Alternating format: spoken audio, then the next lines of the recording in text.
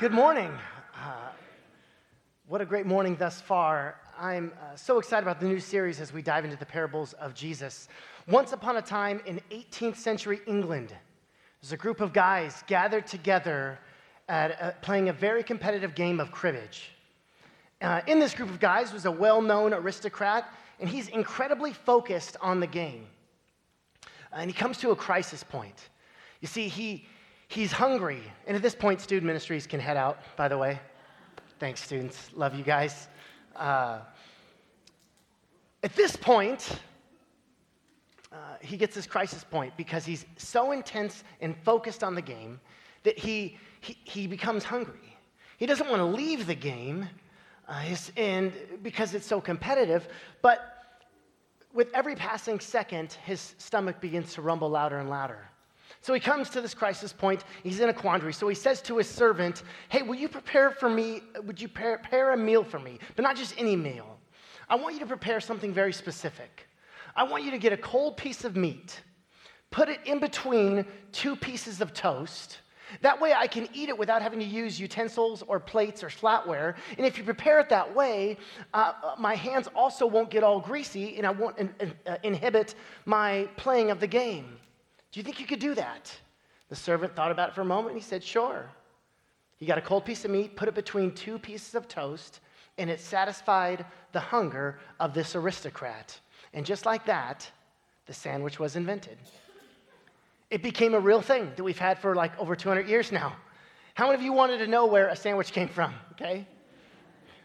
Well, now you know and you'll never forget. John Montague was the first person to invent the sandwich, and he was the fourth Earl of Sandwich. That's why we get the name. So to that end, I'm just going to say, you're welcome. You'll win a trivia question someday, and you have me to thank. But that's the power of story. Stories have the power to change how we live and think about everything.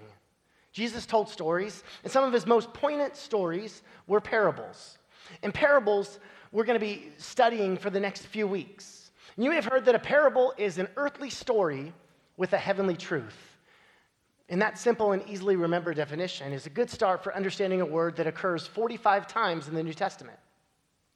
The word itself is a compound of two other Greek words, para, which means beside or alongside of, and the verb balo, to cast or to throw.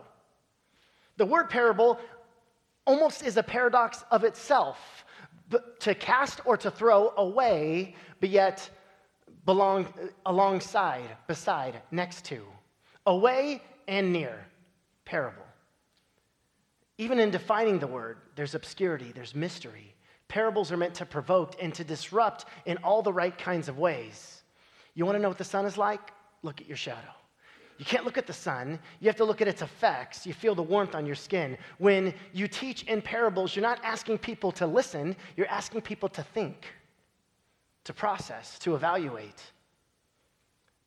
And they're meant to speak to many levels. There isn't just one interpretation of parables. And so throughout this sermon series, we're going to be exploring lots of different parables and kind of looking at different ways to see them and see how they can touch and move us. We're going to look at some of the more confusing parables that we read it and we go, cool story, bro. What does it mean? And this morning, we're going to look at two parables that Jesus tells right next to each other. The parable of the mustard seed and the parable of the yeast. So if you have your Bibles, turn to Matthew chapter 13, verse 31. And would you stand as we read out loud the scripture together? It'll be on the screens. We don't normally do this, but it just felt right today. It says this, he presented another parable to them, saying, the kingdom of heaven is like a mustard seed, which a man took and sowed in his field. And this is smaller than all other seeds, but when it is full grown, it is larger than the garden plants and becomes a tree so that the birds of the air come and nest in its branches. He spoke another parable to them. The kingdom of heaven is like yeast, which a woman took and hid in 3 measures of flour until it worked all through the dough. Please be seated. Mustard seed. Kingdom of heaven is like mustard seed, which a man planted in a field and it's the smallest of seeds, and then it grows up, and then the birds of the air land and perch in its branches. The kingdom of God is like yeast, which a woman hides in and then works in 3 measures. Have a great day. Cool story, bro. The traditional interpretations, you may have heard sermons or commentaries on these passages of Scripture, but they often explain the parables by saying that the mustard seed is like the kingdom of God. Though it's small and it began in an insignificant manger, in an insignificant Jewish couple, in an insignificant town, to poor peasants, 33 years later, its leader died, yet, like the mustard seed who is small, it will be growing, and so that all the birds of the air will perch. People from every tribe, tongue, and nation. And with the parable of the yeast is often said to be the gospel. So when it's planted into the human heart, it eventually works its way like inside of dough and creates some nourishment. It's now bread, and it can feed people. Amen. Sermon over. Enjoy your Sunday. There's giving boxes on the way out. Or it means something else. Perhaps there's more going on here. Parables are really like diamonds. And I really think all of Scripture is like this. A diamond, you can stare at it and you can know every inch, every magnificent cut, shape, light, fractal, everything. But if you just look at it from a different angle, if you just move your perspective a tiny bit, it opens up a whole new world. Stare at it long enough, you think you know it. But you can begin to see it in a whole new way if you change your perspective. So we're all going to become jewelers this morning. We're going to take a look at these gems and just see what the Spirit might have for us. Girolamo Savonarola was a great preacher of the 15th century. There's a statue that exists to this day. And as he began to take over Paris, the great cathedral of Florence, Italy, which contained this beautiful, magnificent marble statue of the Mother Mary. And when he began to preach at this great cathedral, he noticed an elderly woman who every single morning would go and pray right before Mother Mary's statue. And he remarked to another priest, an experienced priest, and he said, how marvelous this woman's faith as she prays every morning before Mother Mary. That's an inspiration. And the older priest said, don't be deceived by what you see.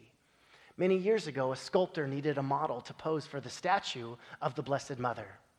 And the woman you see going there was that model. She's not praying, she's worshiping who she used to be. Things aren't always what they seem.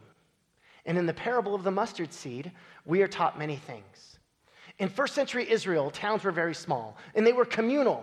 You didn't have your own garden. There was no little garden in your backyard. No, there was a communal garden for the entire village.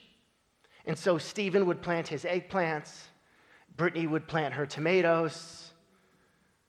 Jesus tells the story of a man planting mustard seed, and the early audience would say, whoa, Jesus, no mustard allowed. See, in Jesus' time, there was a rabbinic commentary called the Kilayim, and it was very well read, and it was written by respected elders in the Jewish community. And this is what the Kilayim says in chapter 3, verse 2. It is forbidden to sow different species of seeds in one bed. Mustard and small peas are considered seeds and therefore should not be planted in garden beds. This was well known in first century Palestine. Don't plant mustard. So why does Jesus intentionally break tradition? See, this is the irreligious nature of the message of Jesus. And if you want to hear more about that, we did a sermon series in November about it, and you can download it, called Losing My Religion. I think Jesus here is critiquing the religious traditions of his day, and he's breaking away from tradition. And mustard in the ancient world had healing properties. This was well known throughout the world. Jesus in this parable is planting the seed of healing from the confines of religious living. Once again, pointing us that Jesus replaces religion with himself. This parable also teaches us that for kingdom people, no seed is or should be seen as insignificant. Each contains life within it. No such thing as an insignificant seed. These right here are mustard seeds. They are like, so small. I don't know if they're necessarily the smallest of all seeds, but they're certainly very tiny.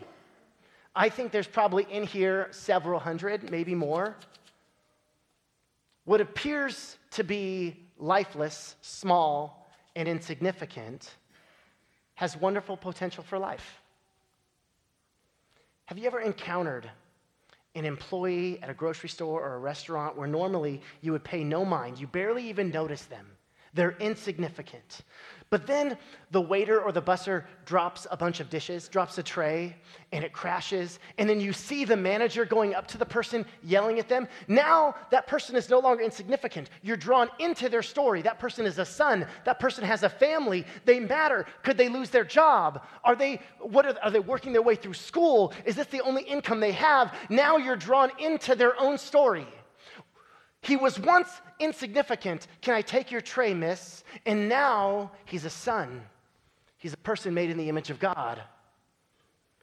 They were once invisible, but because of a dropped dish, now they're in color. You realize they have a story. They have hopes and dreams and difficulties. They, like mustard seed, have incredible potential for life. There is no such thing as an insignificant person. We're all significant to Jesus. We're all made in the image of God. Notice something else in the parable. The birds flock to the grown plant. The plant doesn't need to say, hey, come to me. I'm nice. I'm comfortable. I will be a good fit for you. Come on, birds. There's no peacocking here, okay? There's no look at me. And there's no peacocking in the kingdom. Some of you are going, what's peacocking? It's a way of showing off, like a peacock does his feathers, okay? No, the birds of the air are naturally drawn to it. The mustard seed doesn't have to have a sales pitch and doesn't need to advertise. They're drawn to it naturally. I once heard it said that being a Christian is like being a woman. If you have to convince people you're a woman, there's probably a problem. The seed dies in the ground and new life begins, and now it becomes a blessing to other creatures. That's what baptism represents. We die to ourselves, and we are given new life in Christ.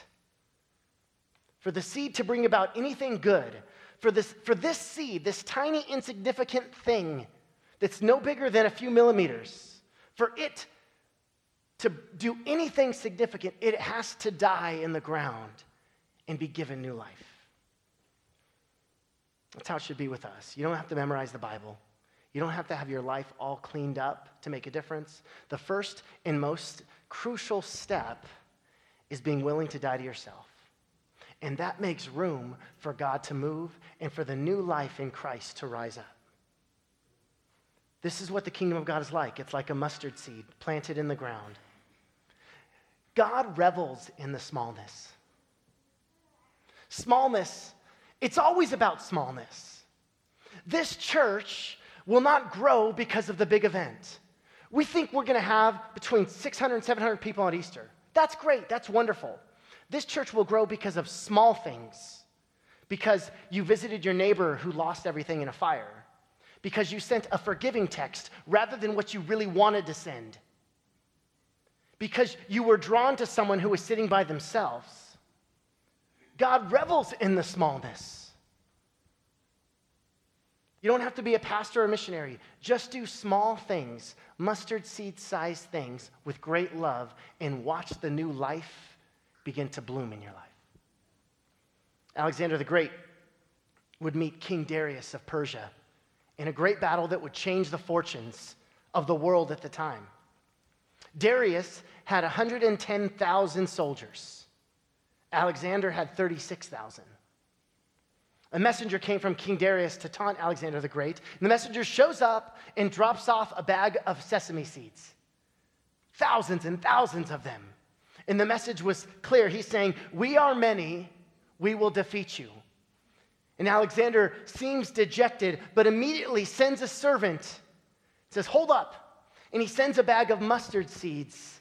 He gives it to the messenger, says, bring this to King Darius. And the message was well understood. We may be smaller than you, but we are stronger and we will overtake you. and that he did.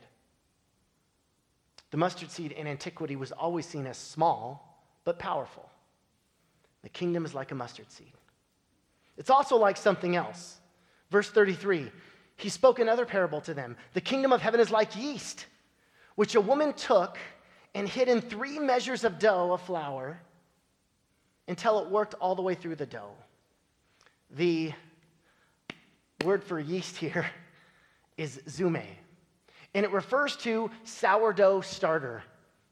And this is not the kind that you put like in a refrigerator, but rather it's an enzyme that breaks down other enzymes in starch and flour, and it converts it to glucose. The starter serves as a leavening agent and is subsequently mixed with more dough.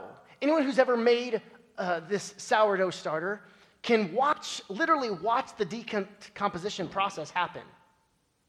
Recipes instruct bakers to place the starter in a bowl, cover the bowl with a wet dishcloth, and let the mixture sit in warm, breezeless place like a dark oven.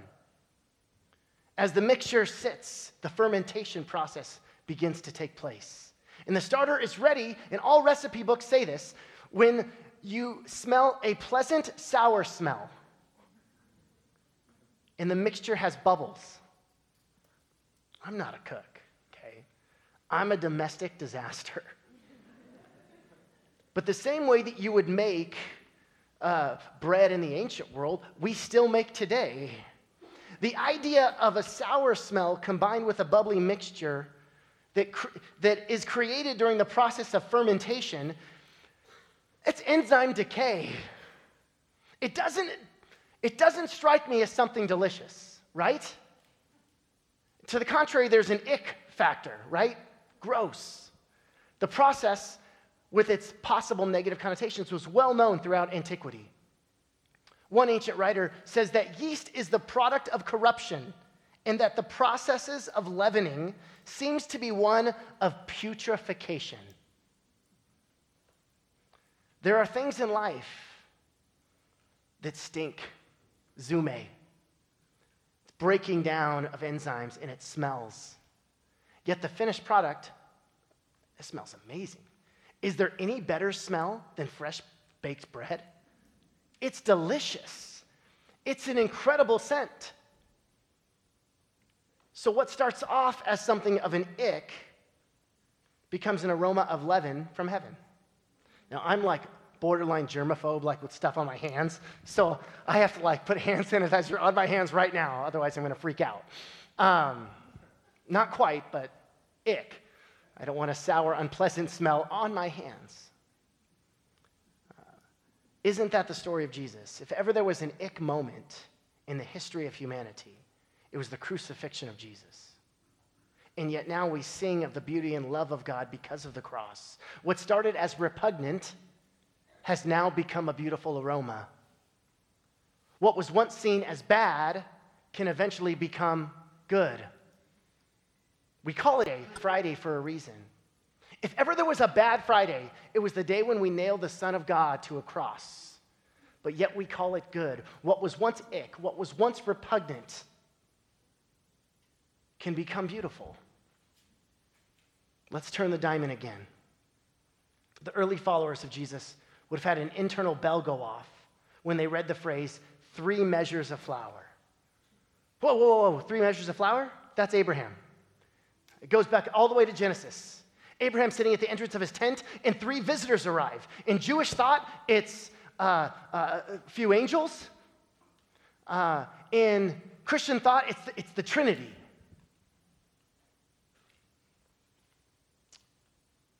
Abraham, displaying the hospitality to which he will become famous, runs into the tent, prostrates himself before the strangers, and invites them to lunch. Genesis 18:6. So Abraham hurried into the tent to Sarah and said, quickly, prepare 3 measures of fine flour. Knead it and make bread cakes.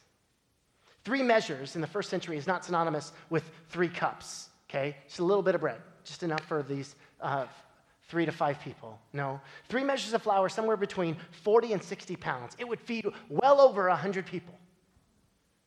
The dough would be far too much for any one person to create, let alone consume. The image here is one of hyperbole or extravagance. Abraham sees these three strangers and says, honey, quick, make some bread, enough for 100 people. If I said that to my wife, she said, you're crazy. The kingdom of God is extravagant and generous. This is extravagant hospitality shown by Sarah and Abraham. A welcome of strangers who turn out to be God. Could Jesus be hinting at this? Should we too show the same extravagance with our interactions with guests and strangers? Doesn't Jesus teach us in the gospel that whenever we feed the hungry, that whenever we visit the prisoner, that whenever we clothe the naked, we are doing that unto God? Who are strangers and guests? Anyone and everyone. Anyone and everyone. The dude behind you at Starbucks. Can we show extravagance, love, generosity? Just this last week, I was driving home from work, and I text Sarah before I started driving. I said, hey, babe, I'm going to go through Starbucks. Do you want anything? And she texts me her order. So I get in line at the drive-thru at Starbucks, and I see the menu, and it's like all in like HD, and I'm like, those pastries look really good. So I bought multiple cake pops. I'm ashamed, okay? Multiple cake pops, all kinds of different pastries. I've got a sweet tooth, okay? Don't judge. But it's taking a long time. I make the order, and it's taking forever to get to the place to pay. And as soon as I get there, the guy says, pay it forward. And I go, huh? Pull forward? I'm already here. Like, I didn't understand what he said. And he said, no, pay it forward. Would you like to pay for the person behind you because the person in front of you paid for your order? And I go, well, of course.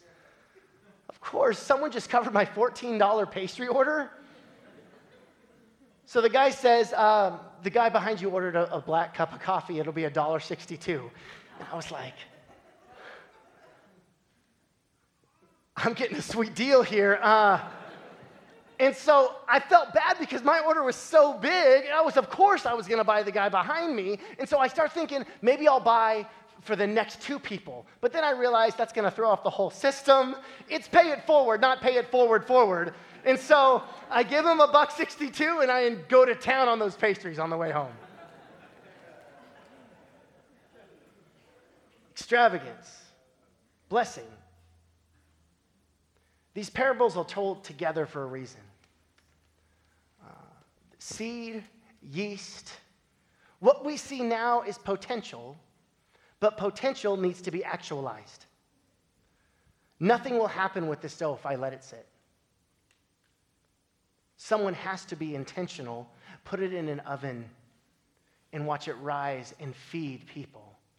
This seed will just stay in this little Dixie cup unless it is planted and nurtured with water and sun. The yeast has to be placed into the dough, the seed has to be planted. Even small actions or hidden actions have the potential to produce great things. I want to invite Stephen and the worship band to come up.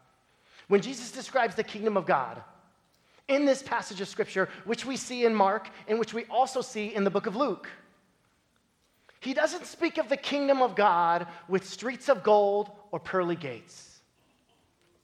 He says the kingdom of God is like a communal garden planted in the village. The yeast parable is set at the village oven. The kingdom of heaven is found in what we might call today our own backyard. It's not about the pearly gates. It's about your living room. It's about your office. It's about your school. Our own backyard, in the generosity of nature and in the daily working of men and women. Perhaps the parable tells us that despite all of our golden images of splendor and streets and harps and halos and angels on clouds, the kingdom of God is present at a communal oven in a Galilean village, in a garden where everyone has enough to eat. It's always about the concrete, the real, the right in front of you. God, I pray in Jesus' name that for us, that we would bring heaven to earth in how we live, in how we treat each other, and how we love.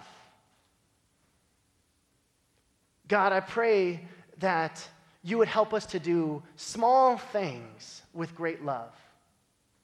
I pray that it wouldn't be about religion, that it would be about you. I pray that you would permeate our hearts and help us to be a blessing. God, that it's not about just you blessing us, which you do, but you bless us so that we can bless others. So God, help us to do that. Help us to do that with our kids. Help us to do that with our spouses. Help us to do that with our bosses. Help us to do that with our enemies. God, we thank you that you revel in the smallness.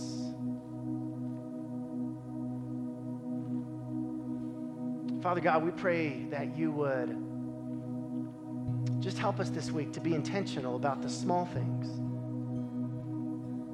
That we would not see anybody as insignificant, but all with potential of life, all as children of the divine, made in your image. Let us be people who follow you,